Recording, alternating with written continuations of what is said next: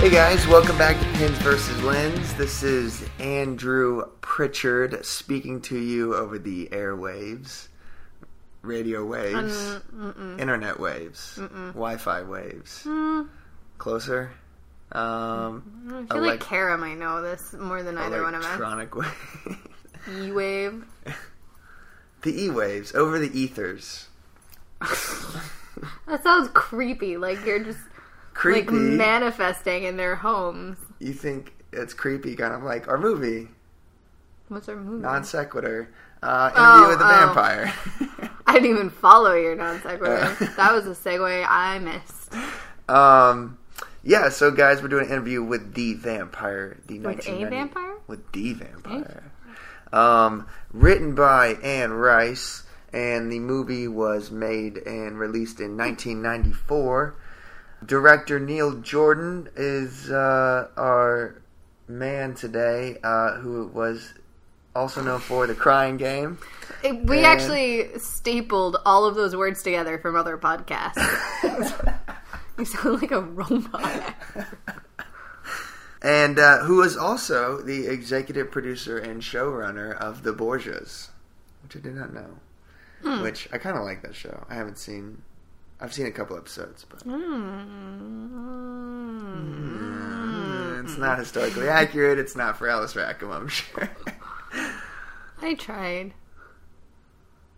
Good. Moving on. So we got Tom Cruise, we got Brad Pitt, we got Christian Slater, we got Kirsten Dunst. How can you go wrong? Really? You can go really wrong. Yeah. There's a lot of terrible acting in there. I don't know about the book, but in the movie we have a lot of just sulkiness. And Brad Pitt is... I usually like Brad Pitt, but in this movie he's just Wasn't this his, like, breakout role?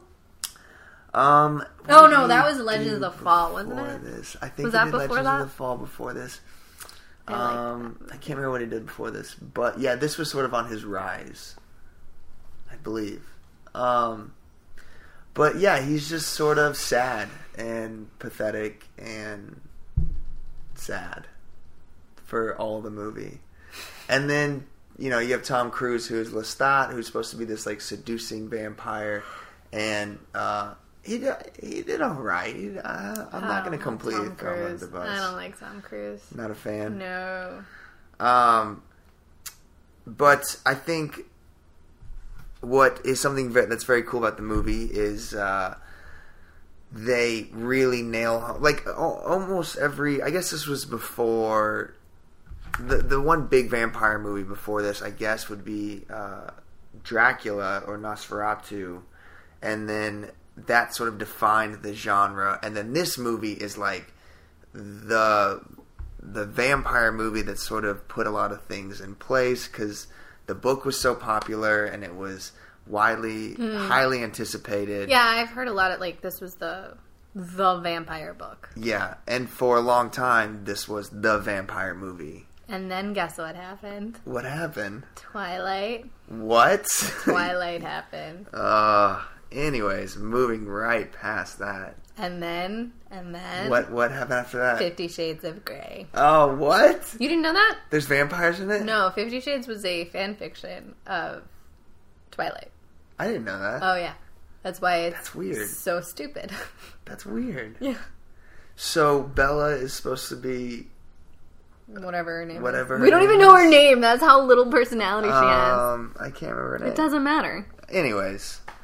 Well, the point is... Generic female human. Yeah.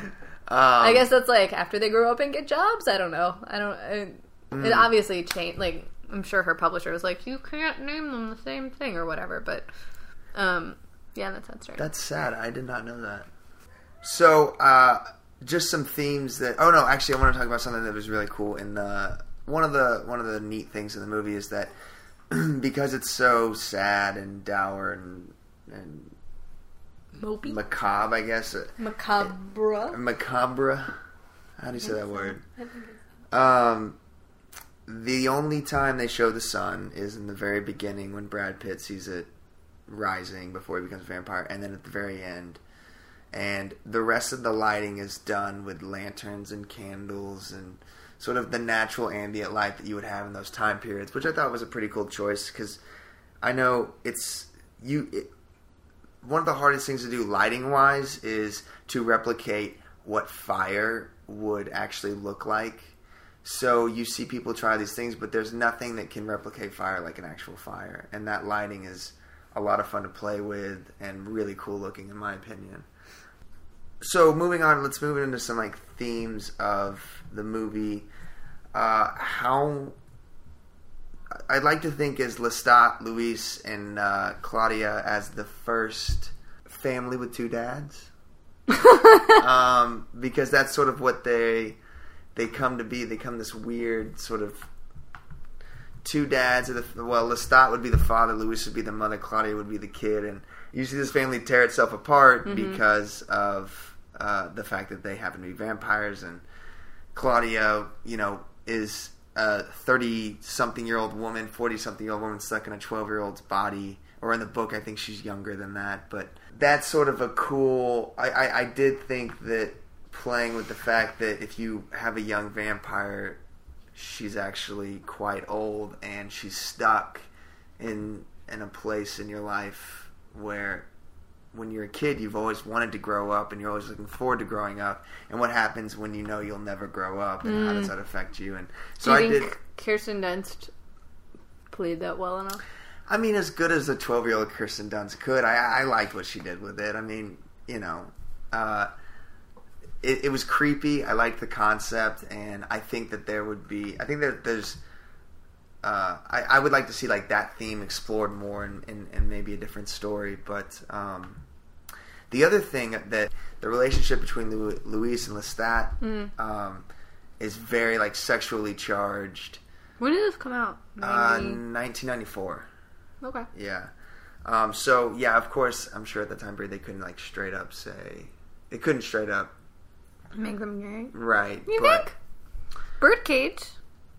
When was that? Yeah, I don't know. Or a long time ago. But it was also a screwball-y comedy. So yeah, that's true. Different. And not Brad Pitt and Tom Cruise, who are like, stupid. I mean, Brad Pitt's a good-looking dude. Incredibly good-looking dude. Are you gonna break up with me for Brad Pitt? Would that upset you? No. No? Done. Get Brad Pitt on the phone. Oh, man. The undertones, though, of like the homoeroticism is like very prevalent. And so I didn't know if there was a meaning to it. In the film, it sort of served as, I'm a vampire, I don't have sexual tendencies, but like I was trying to understand if there was a larger meaning to it, and I don't know if that's in the book at all, or if there's a message to that sort of theme, or message to there was something to be explored. There was that sort of a way of saying, like, look, hey, the homoerotic stuff is in the book. Lestat forgot that Louis would need a separate coffin, and so they often have to share a coffin. And whatever else. So they actually toned it down in the movie. Alice, I forgot your bed. So we're going to have to share a bed. Up. In your giant house. Does that work? No. Aw.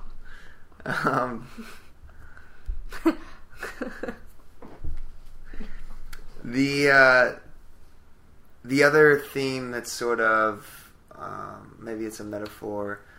Vampirism is sort of used as like a metaphor for like a sickness of like alcoholism or depression or addiction, and like how that just sort of like how that affects the individual and how that affects people around them, and like I don't know. It's also really sexual, like this vampire story. I don't know if that's like all vampire stories. What is that? Why? I don't know. What was the first vampire story? Is it Nosferatu? That's the first vampire movie, but what about like story? I think it's what's the rabbit that's a vampire that sucks the color out of carrots? Bunnicula? Yep, Bunnicula. That's the first vampire story. I'm pretty sure. I don't know. You don't know what the first one was? Very first vampire story? Yeah. Are we talking, like, historically? Like, I don't know, I haven't read Dracula. That Count in Transylvania, where... The Dracula Impaler? Yeah, Dracula the Impaler. What that motion was. Glad you guys can't see that. Yeah, but his, like, historically, he's, I don't think it was sexual, was it? He was just, like, constantly murdering. Right, and it was sort of a story that he let that rumor fly so that it would protect his home. Which is completely reasonable. If people believed I was a vampire, they would never attack Northfield Estate. Do you have a lot of problems with, I'm telling you, the class warfare is unreal. Yeah, I don't know. I actually haven't read Dracula. I haven't either. No. Anyway, so the movie and the book were all pretty, I guess, sex sells. Sex sells. My other problem with this movie, I'm just gonna defeat my own argument. The other problem with this movie is that Brad Pitt's character Louis is he's the main character of this film. He's supposed to be the heart of this film, and it focuses a lot on Lestat. Yeah, focuses a lot on Lestat because Lestat was, I'm assuming in the book, a awesome character. Mm. Actually, I think it's Louis' story it is Louis' story in the book, and Lestat is like kind of the bad guy almost. But I think when they pushed it to film, because Tom Cruise was a bigger name. Yeah. That's what happened. Yeah, Tom Cruise was definitely huge still, but like at the time, I know that Brad Pitt came out saying a couple years ago that this was one of the most miserable experiences he had on set. Like he was forced to play second fiddle to him on screen and off screen, and apparently when he found out what he'd gotten himself into, he called his agent and begged to get out of it, and then he found out there was no way to get out of it, so he just gritted his teeth through the whole filming. And you know, I mean, everyone's got those stories where, you know, there's rumors like Tom Cruise asked for secret tunnels to be built from the makeup room to the set so that none of the crew or anything would see the makeup and it would be a secret. So who knows? But Brad Pitt apparently did not have a lot of fun filming this. I want secret tunnels built. Who doesn't? But maybe that affected his performance a little bit. You think it was stiff? In this movie, but it's not that he was stiff. He was just sad the whole time. He was very mopey and a lot of terrible things happen to him. He doesn't want to be a vampire, and he is, and that's sort of a message theme in itself. But he doesn't want to be gay, but he is kind of thing. But he doesn't. God, Twilight took us so far away from... you know? Right. Him being a driving force in this film is not something that occurred to me, and I think the movie suffered because of it. But I don't know. I mean, I really like the themes of this, like how moody it is, how dark it is, and I really like the undertones of like human sexuality, human behavior, that kind of stuff. I think that's cool. That's not something I really explore very much. And I wish... I mean, I'm not saying that they didn't drive it home. I mean, I wish in the film that they had... That would have been a good theme, a good message to sort of drive, in my opinion. And they started with that message, and then they kind of just, let it fall to the wayside. They didn't, in favor of making a vampire movie. Now, not to say, when they go towards the second half of the film, he goes to Paris. He leaves New Orleans, he goes to Paris. And there's the vampire coven there, and they're in this giant mausoleum of bodies and skeletons, and just that set is one of the coolest sets I've seen in a film in a while, and that was really fun to watch. And it was practical back then too, and it was all practical. That's cool. Which they actually filmed in a grave yard in Paris. just one grave. They filmed in one a cemetery. grave. That's I don't know. Graveyard is the same thing. Yeah, cemetery sounds fancier. Graveyard sounds creepier. Cemetery is the place you have to go after the funeral and before the wake. Yeah, accurate. Graveyard sounds like Halloween. Unless you're a vampire, then it's home. Is it? Yeah, I mean, in the movie they like Christian Slater's interviewing him. Oh, I forgot he's in this. Who was supposed to River Phoenix was supposed to have that role and then passed away before the filming. So they gave it to Christian Slater, who then took his salary and donated to charity. It's like $250,000. Yeah, so like at the very beginning of the film, they're like knocking out like vampire motifs. Oh god, and they're like, "Do you need to?" Like, can you see it? Can you look at a crucifix? And Brad Pitt's like, I love looking at crucifixes. Looking at them? Yeah. And he's like, do you need coffins? He's like, coffins are a necessity. I'm doing my Brad Pitt impression right now. This is really terrible. This is truly awful. I don't know who's winning. I don't know what's happened.